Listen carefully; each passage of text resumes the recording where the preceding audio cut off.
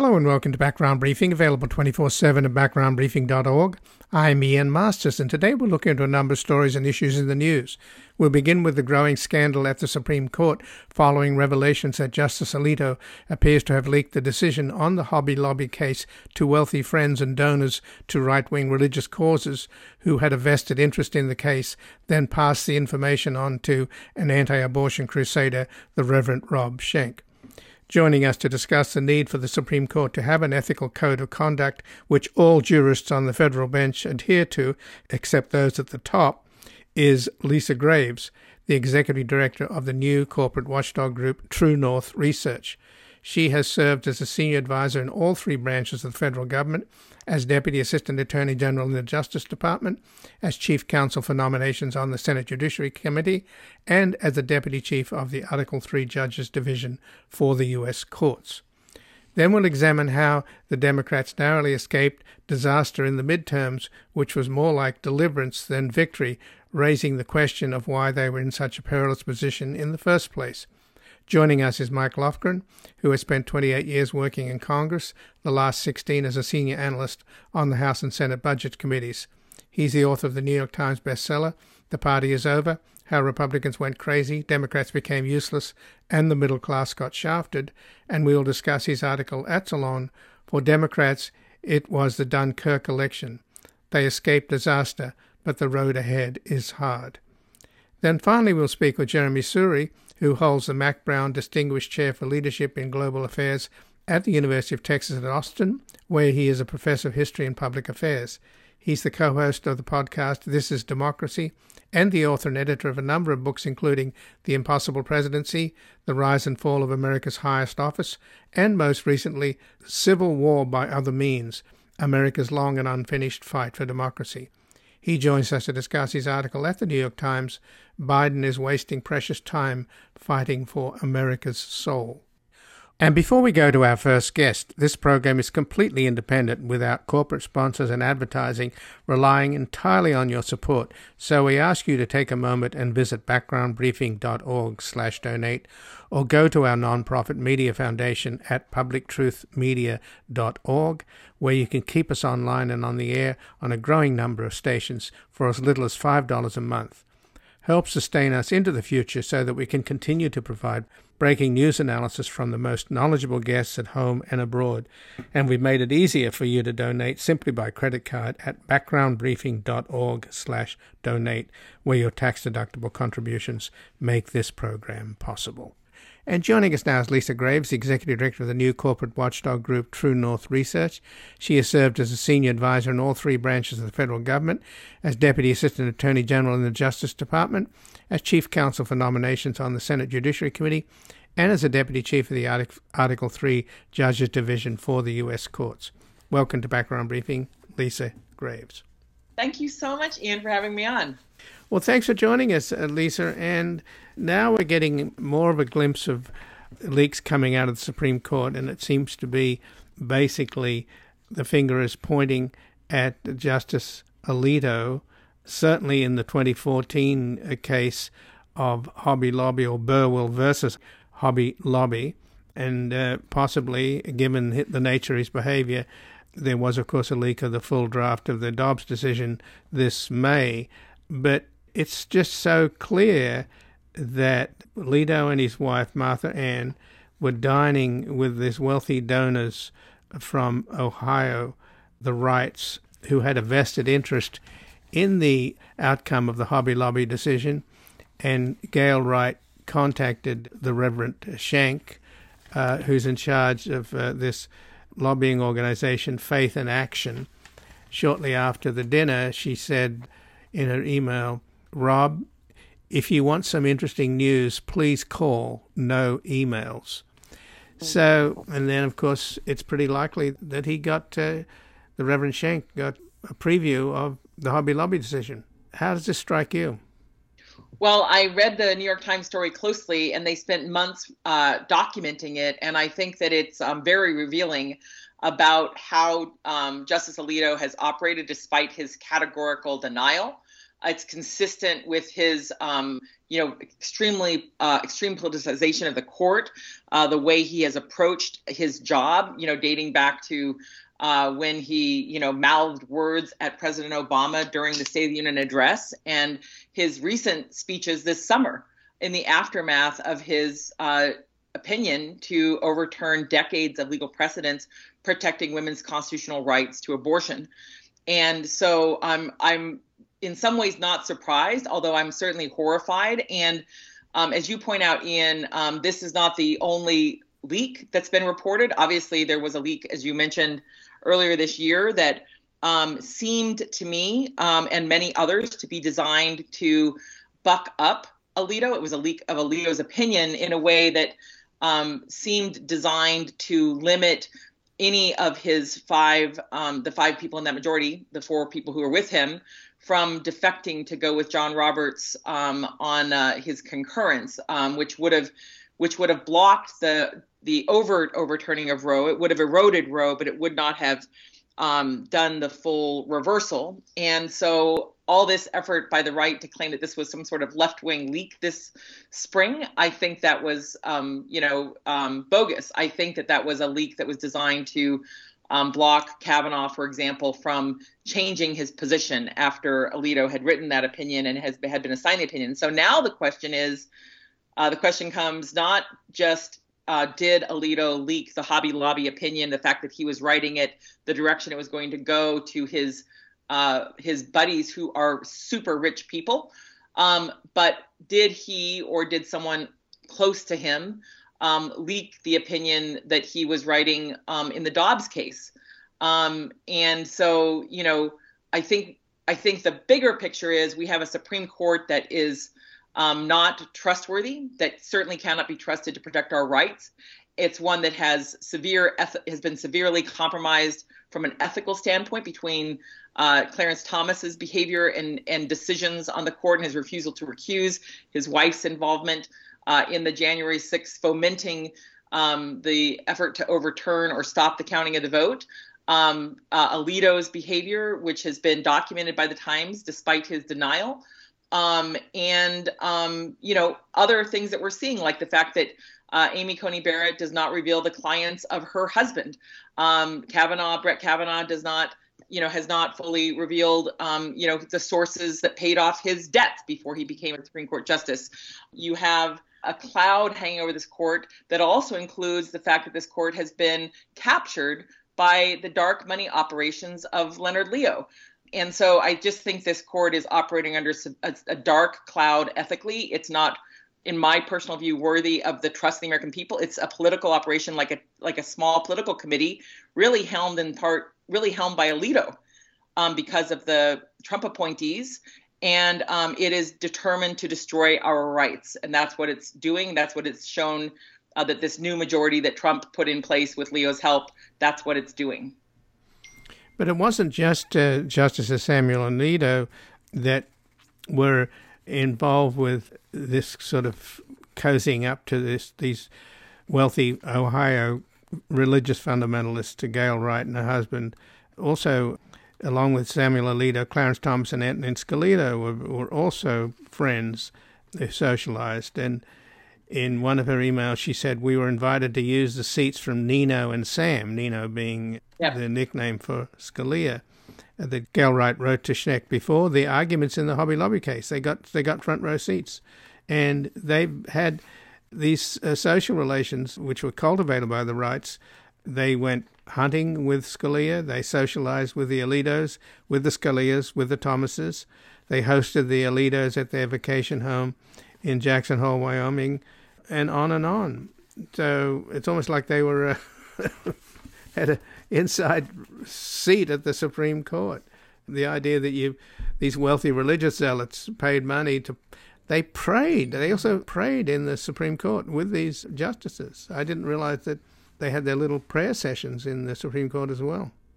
I mean, it really is extraordinary, Ian. And as you point out, it's not just as if they had a front seat. They were given, in essence, a front seat at the Supreme Court. And part of the mechanism was money to the Supreme Court Historical Society, which now appears to be just a vehicle for this sort of undue, inappropriate influence. One of the things that has always struck me is that this notion that if someone is your quote friend, then the gifts they give you, even if they're a resort, staying at a resort-like environment in Jackson Hole or in Texas, like with Antonin Scalia, or with Clarence Thomas and his staying over at Leonard Leo's house in Maine, his mansion in Maine, near Bar Harbor, or staying on Harlan Crow, the billionaire's yacht, a billionaire that befriended Thomas after he was appointed to the D.C. Circuit, that somehow there's some sort of friend exception to luxurious gifts. I don't think that should be the case. I think that any such gifts, any such benefits should be revealed to the American people, and the names of those individuals should be revealed to the American people. Anyone who does give them a gift that's anything other than like a ballpoint pen, like a Bic pen, not a fancy ballpoint pen. It's extraordinary. And it's extraordinary, like you said, also that our Supreme Court, that this secular citadel would be used for, prayer meetings by people who have an agenda before the Supreme Court, have an agenda to crush longstanding interpretations of the First Amendment, to protect we, the American people, from having to subsidize the religious education or indoctrination of some of these right-wing zealots and their agenda.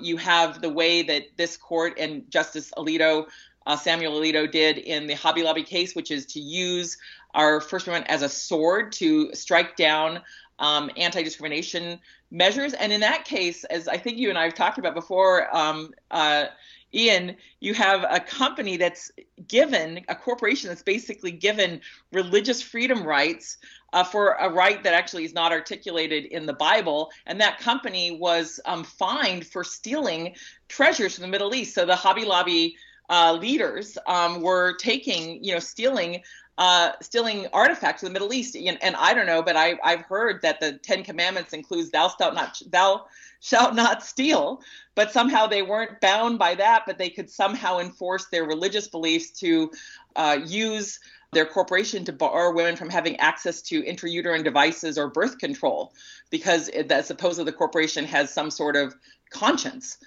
So I think this court has gotten the law wrong, and Alito and Scalia and Thomas have been instruments in that distortion of our law to advance their personal religious agenda.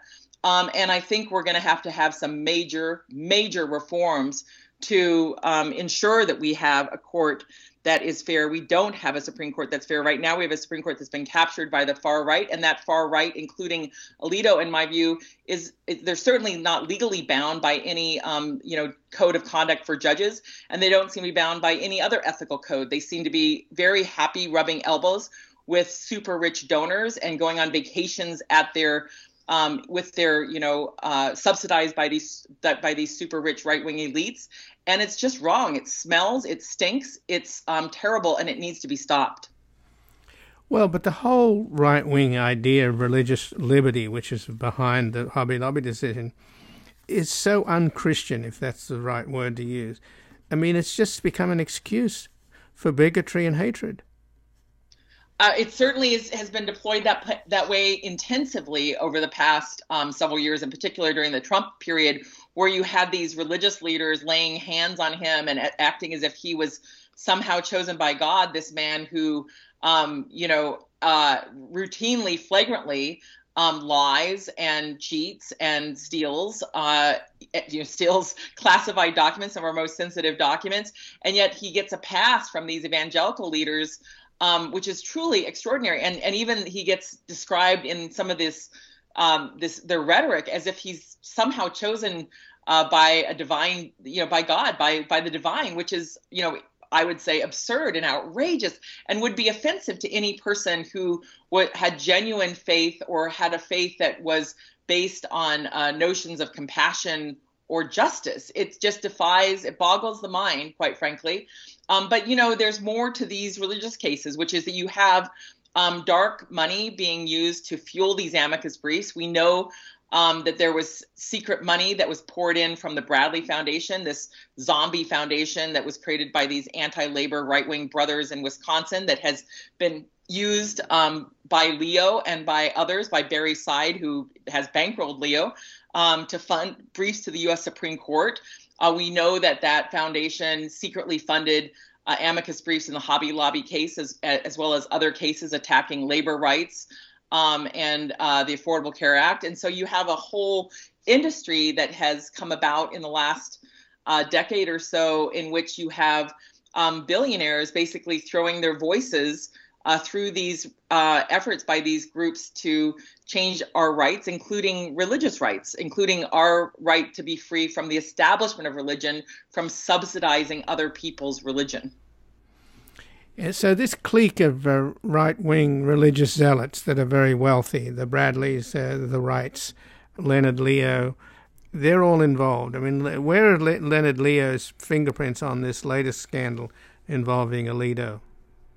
Well, I don't know. In the write-up from the Times, you have a very particular focus on these evangelical leaders. You don't have Leo wasn't mentioned in that particular case, but for me, when I see the cast of characters, namely Alito, who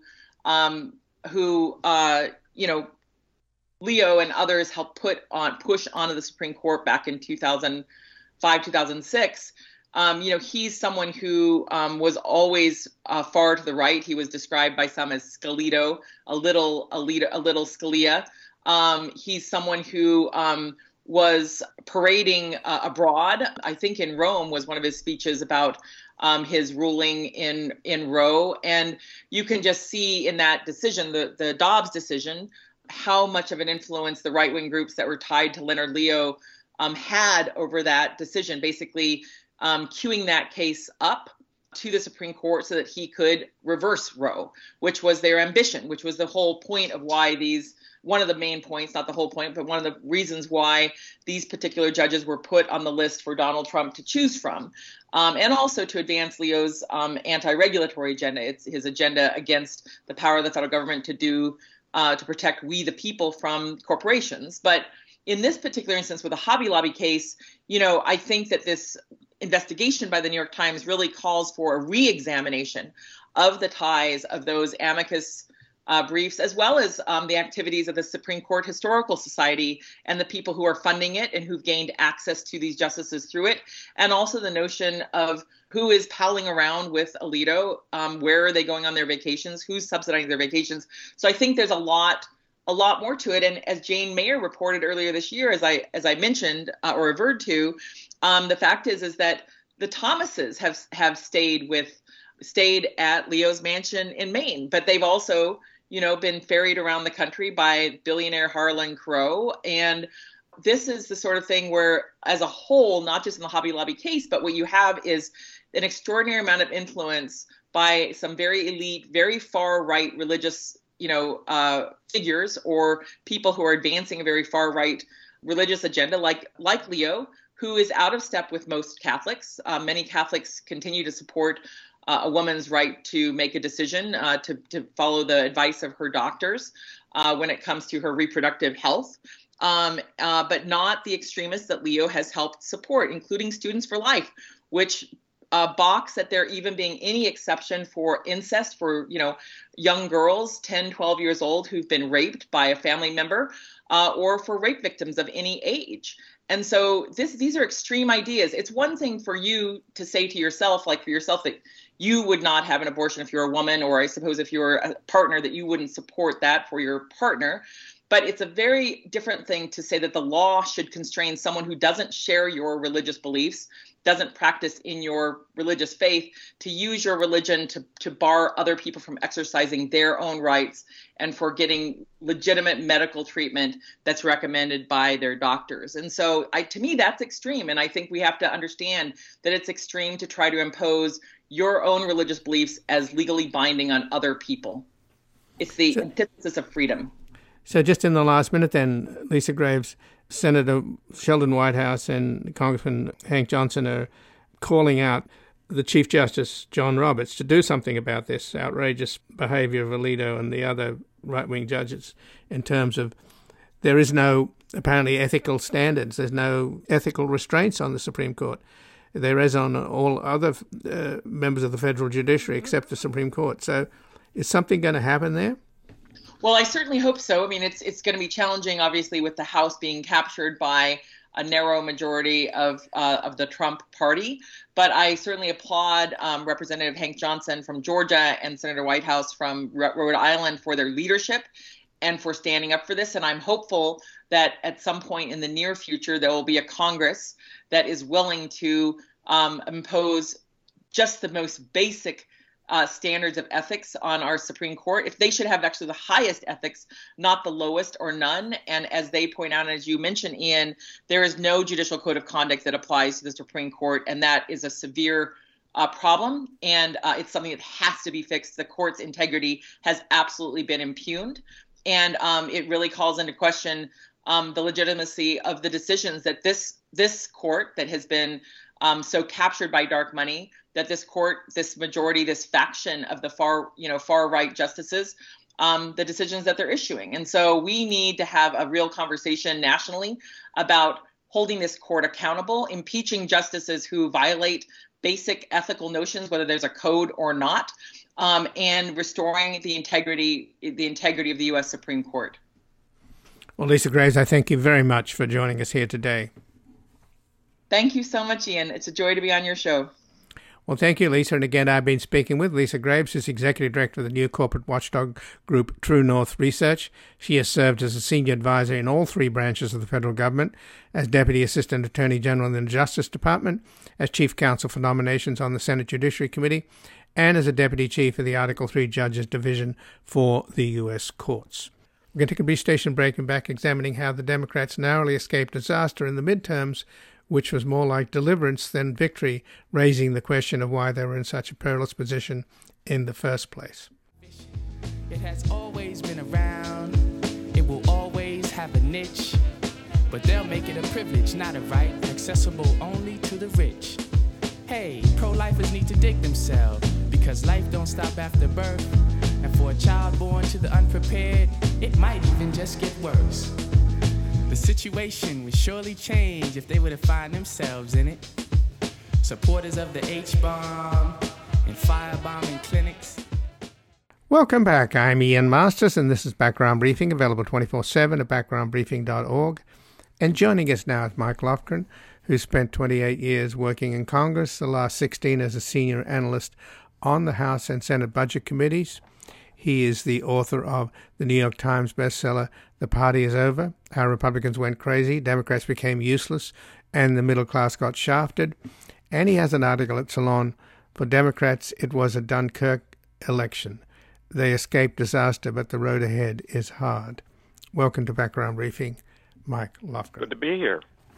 Well, thanks for joining us. And obviously the Democrats dodged a bullet.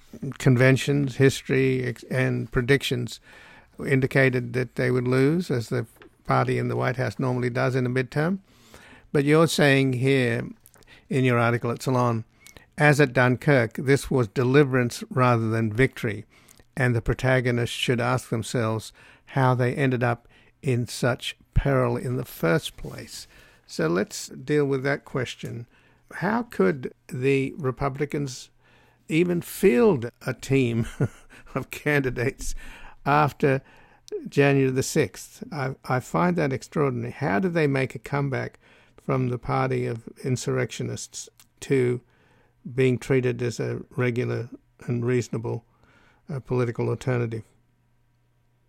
Yeah, that's one of the things I pointed out in the article, that on the morning of January 7th, you wouldn't think they would remain as a major party.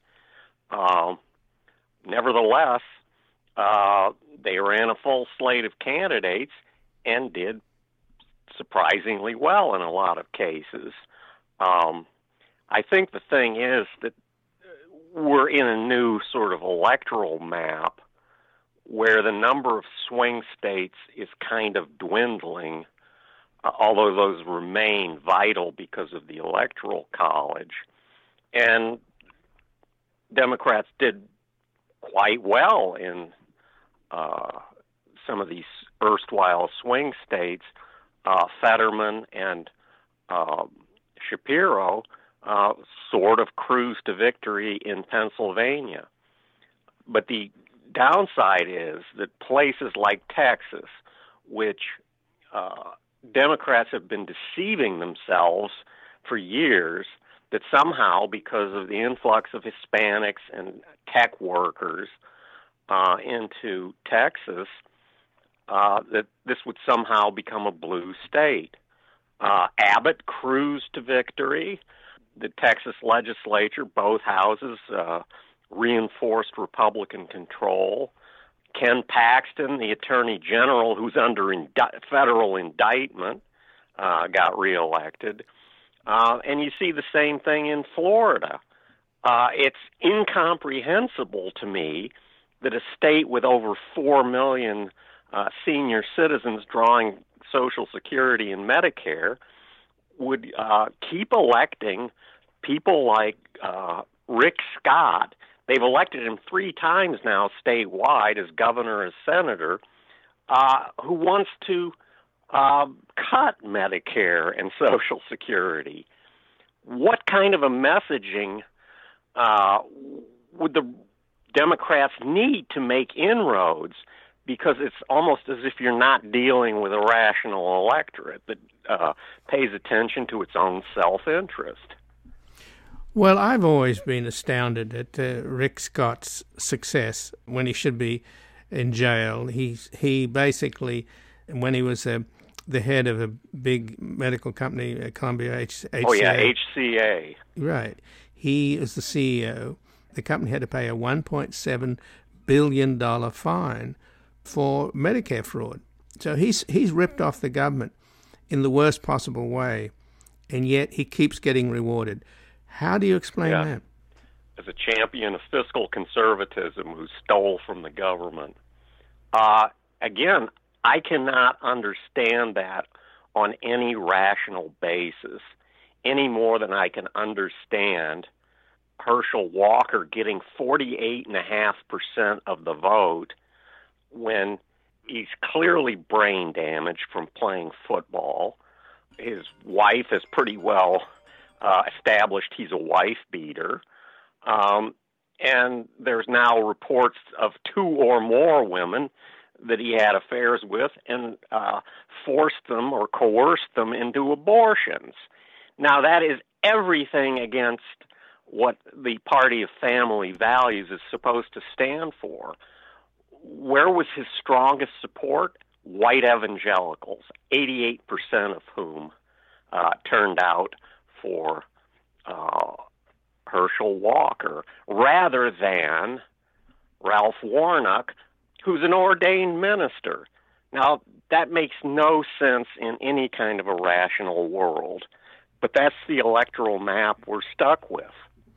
Well, you're a recovering Republican, Mike Lofgren. Oh, I think I've recovered. Okay, I'm glad to hear that. But I, for the life of me, don't understand what you're telling us. I mean, you're absolutely laying it out the way it is, and it just makes your head explode. Is the only explanation that I can come up with is that America is a kind of creeping idiocracy. Yes, I believe the screenwriter for that movie, Idiocracy, thought at the time that he was producing a satire, and he said after Donald Trump's election, I didn't realize I was writing a documentary. I know. Well, so is this then the answer is the degradation of American public education? To some degree, that's the case. But ask yourself why in certain English-speaking countries there's this strong undercurrent of radical right belief. Well, they're English-speaking countries in which Rupert Murdoch operates. Fox News has had a definite effect on this type of thing. People don't distinguish news from propaganda. Well, when we talk about the collapse of public education, the lack of investment, Trump, of course, famously on the campaign trail in 2016, saying, "I love the poorly educated," and then you've got Fox News propaganda, you still can't excuse the Democrats for losing these people who have been beguiled and misled and manipulated. And the fact that anybody supports Trump is just mind-boggling because he's such a manifest fraud, and yet they love him with cult-like adoration. So you can't let the Democrats off the hook. In your analysis, why did they fail? Absolutely not, because their messaging is kind of milquetoasty. They did not campaign on the Dobbs decision to anywhere near the degree that they should have, and also on the preservation of democracy itself.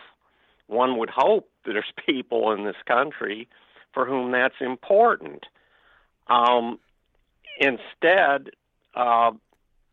what we have is a situation where a lot of establishment Democrats, and I can remember one who's been retired for a while, and he was at the time a very kind of milquetoast, middle of the road type. Richard Gephardt, he was the one-time majority leader of the Democratic Party in the House of Representatives.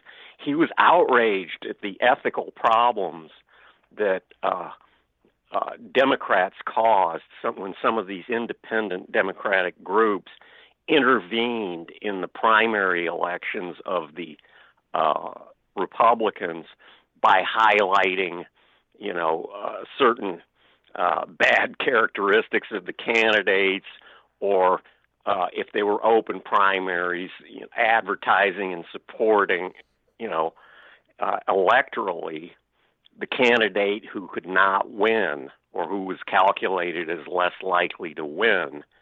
Well, we're not playing by the Marquis of Queensberry rules anymore, and Democrats better realize that.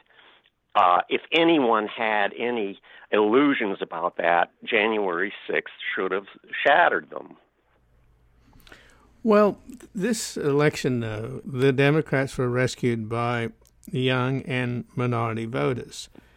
And so they have a huge growing constituency there that could and should ensure them a permanent majority.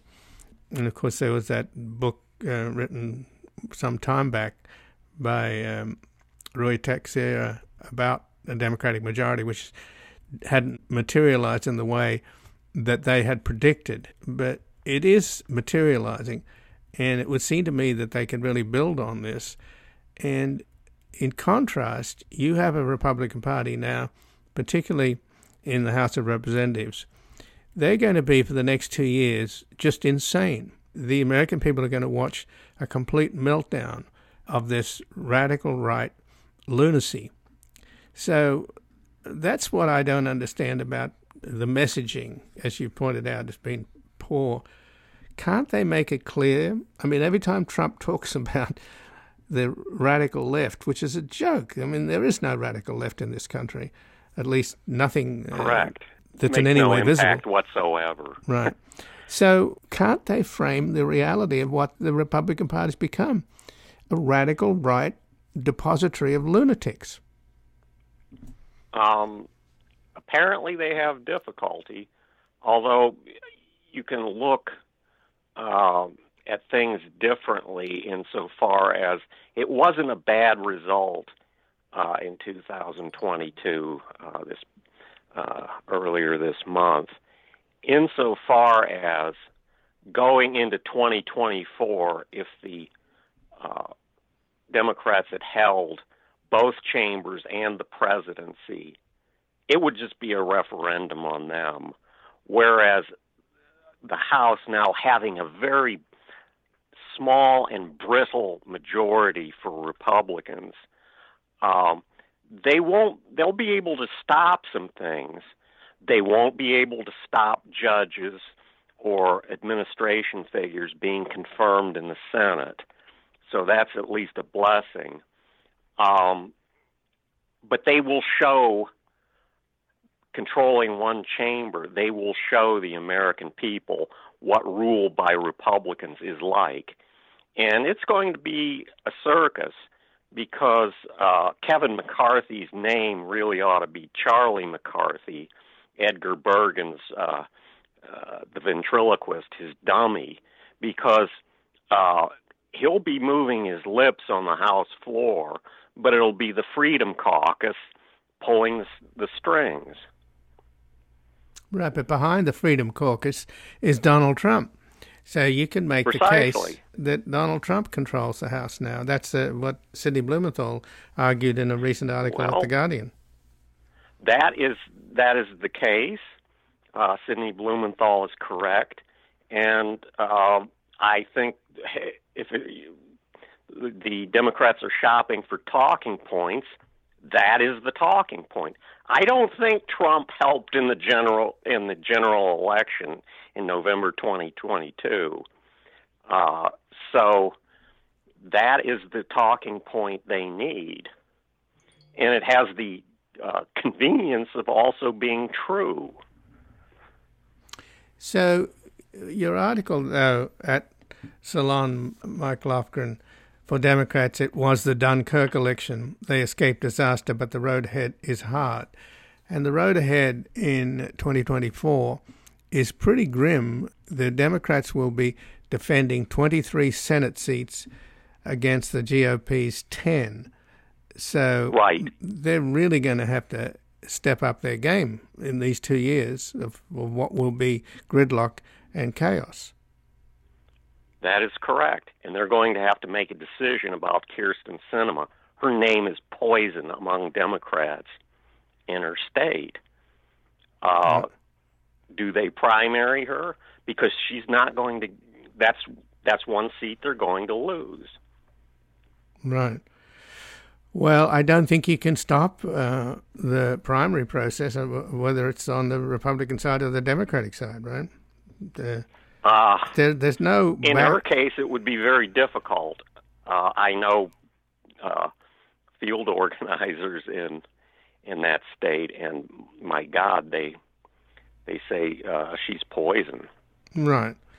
Well, there's just no way to restrain them. Who would have thought we had two Democratic senators in Arizona, but on the other hand, one of them really isn't a Democrat? Right. Well, she and Manchin are responsible for allowing this absolute rash of gerrymandering that's absolute, prevented. But to differing degrees of responsibility.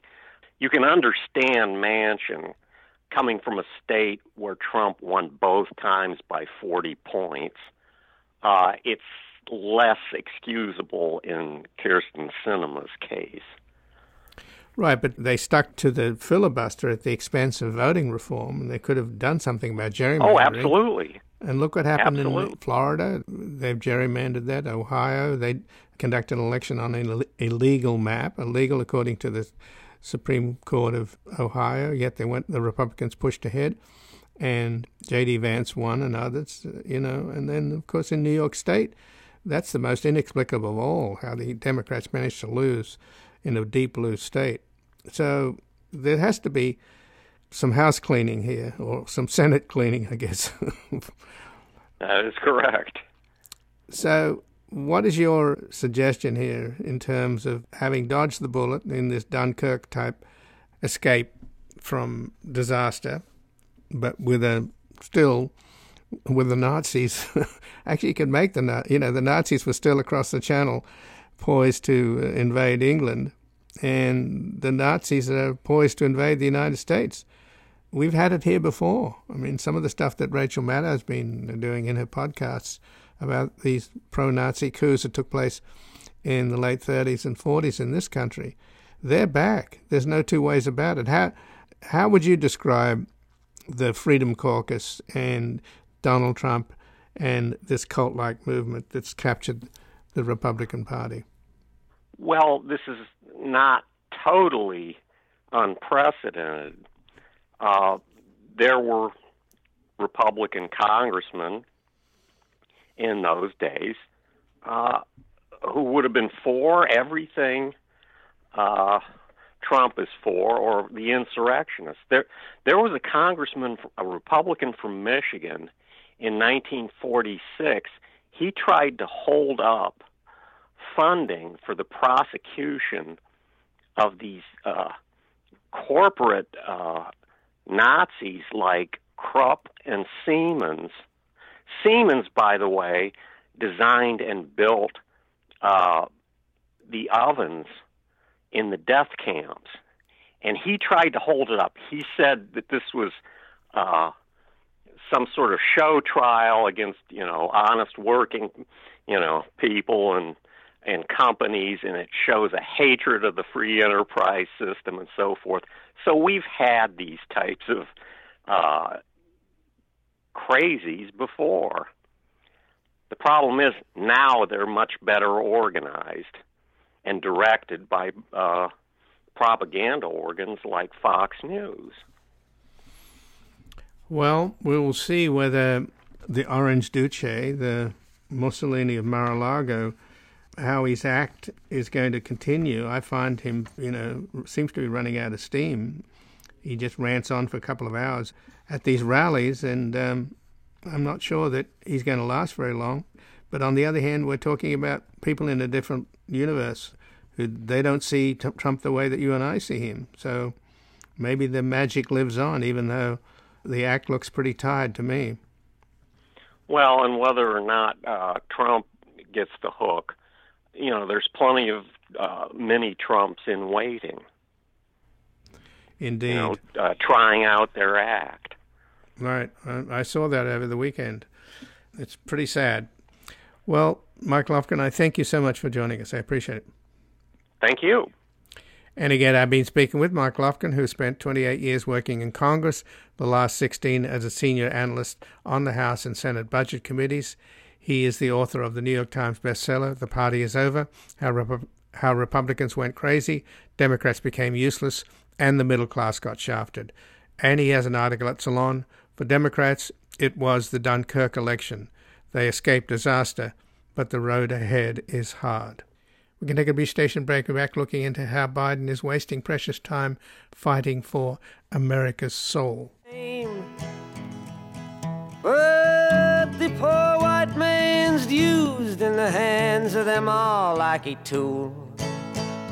He's taught in his school from the start by the rule that the laws are with him to protect his white skin, to keep up his hate, so he never thinks straight about the shape that he's in.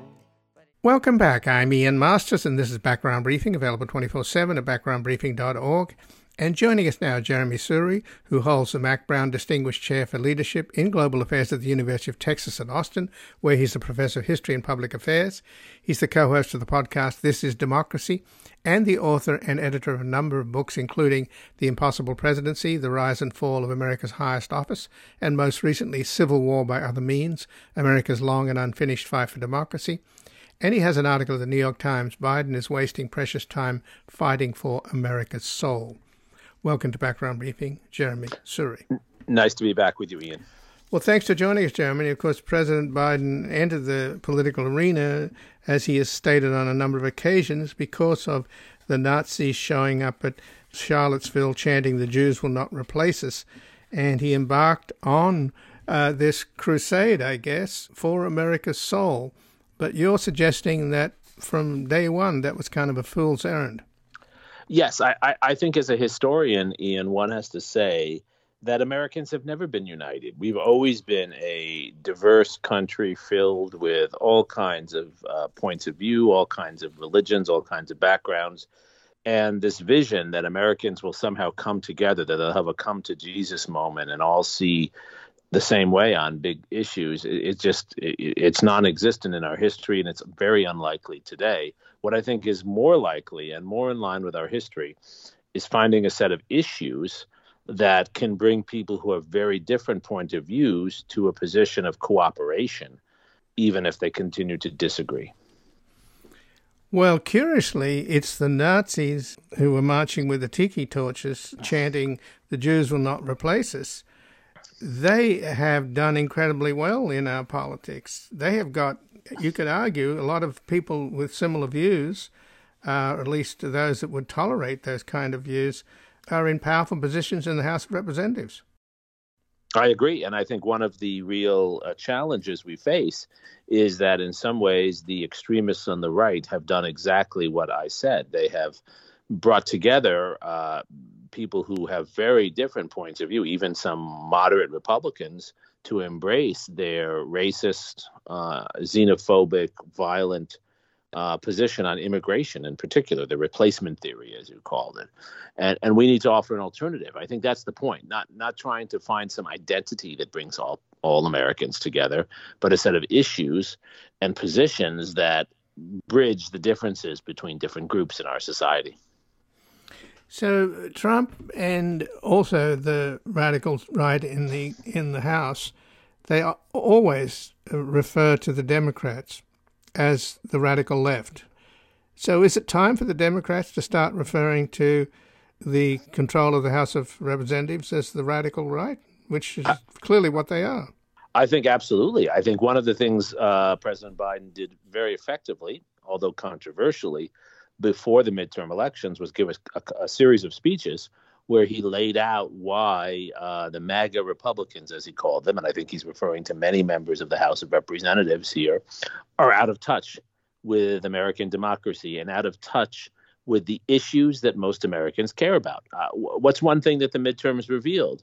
Even in states like Kentucky, as we had seen before in Kansas, the far right or the radical right is out of touch even with mainstream conservatives in these conservative states who believe that women should at least have some control over their bodies and some decision-making power.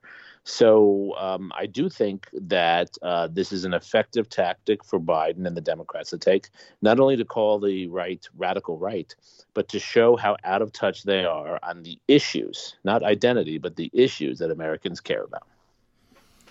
So the Democrats dodged a bullet, clearly, in the midterms, but I'm not sure. I'm trying to get the figures on who voted in this last election.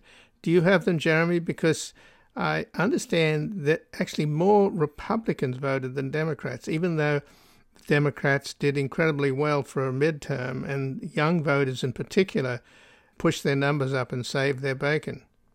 Well, I do think a large number of Republicans voted. I don't know yet. I don't think we have the final numbers, Ian. We're still waiting on California and elsewhere to see if it's more Republicans total. But suffice it to say that Republican turnout was actually very high. So at this point, with a predictable paralysis in the next 2 years and the House of Representatives just going after Hunter Biden and trying to defund the Department of Justice and impeach anybody and everybody, what should Biden do?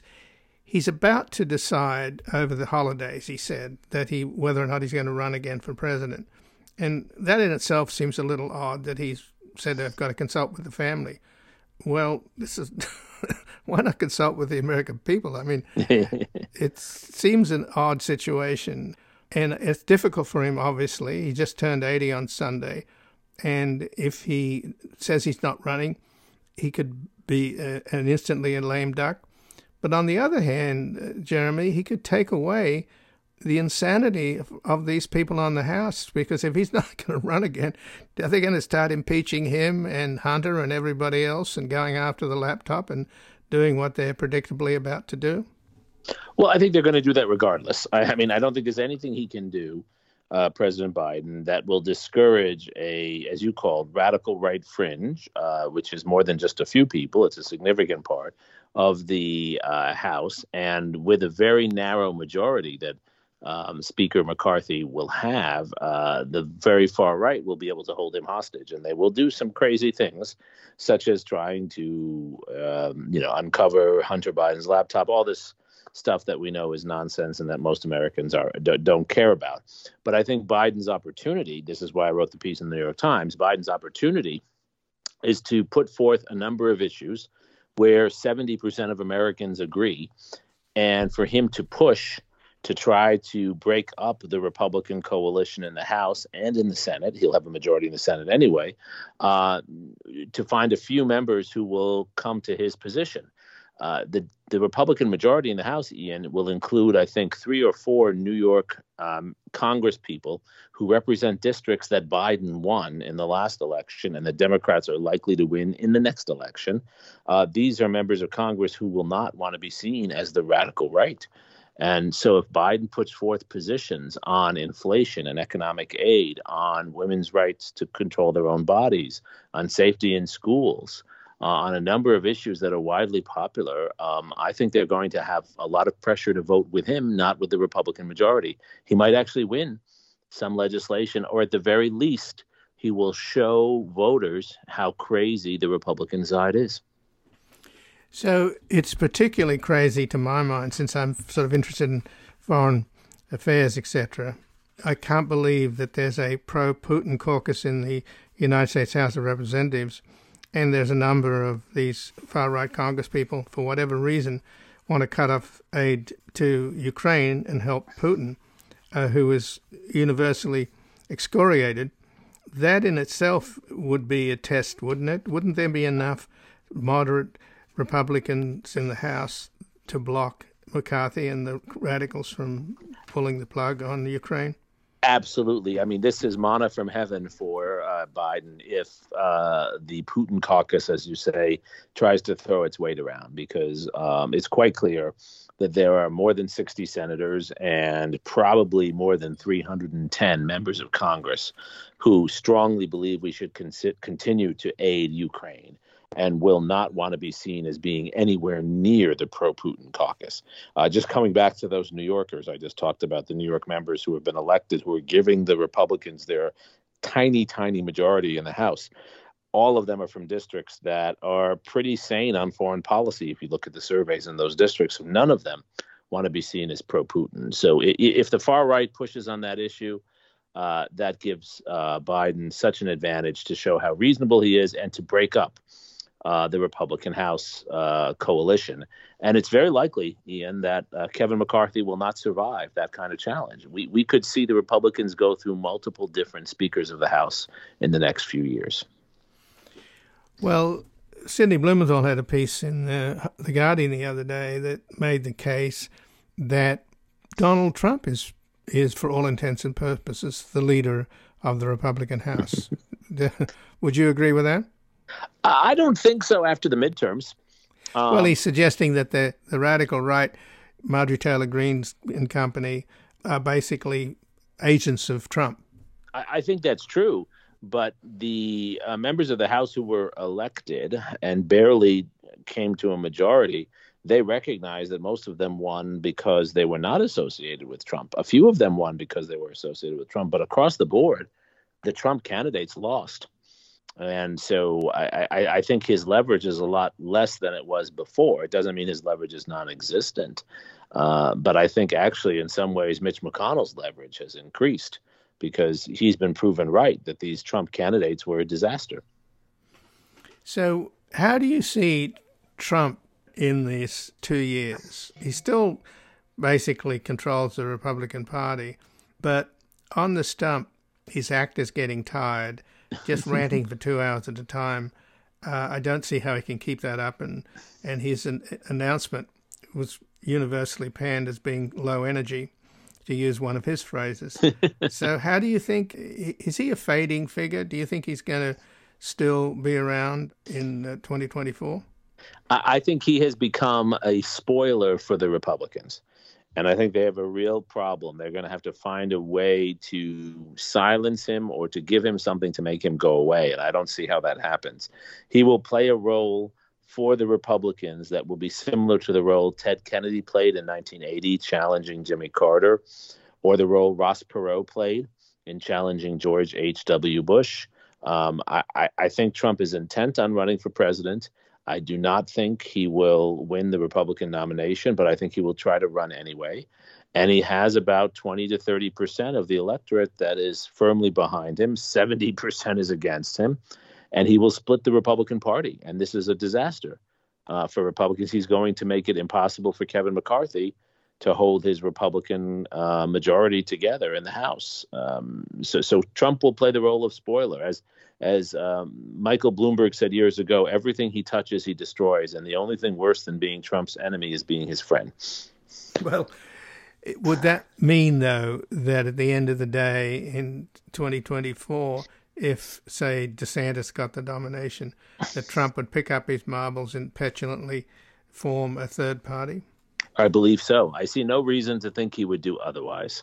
And if he's under indictment, which he's likely to be, but not yet convicted, I think he will have the same incentive to run as an independent that he had last week to declare his candidacy so prematurely, because he believes if he's running for office, he can make the case that any legal action against him is somehow politically motivated.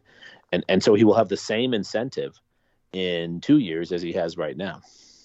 So just in the last couple of minutes here, Jeremy Suri, in your article towards the end, you say the rioters who attacked the Capitol in January of 2021 feared that Mr. Biden's promise of unity would destroy their power. Just elaborate on that, if you would.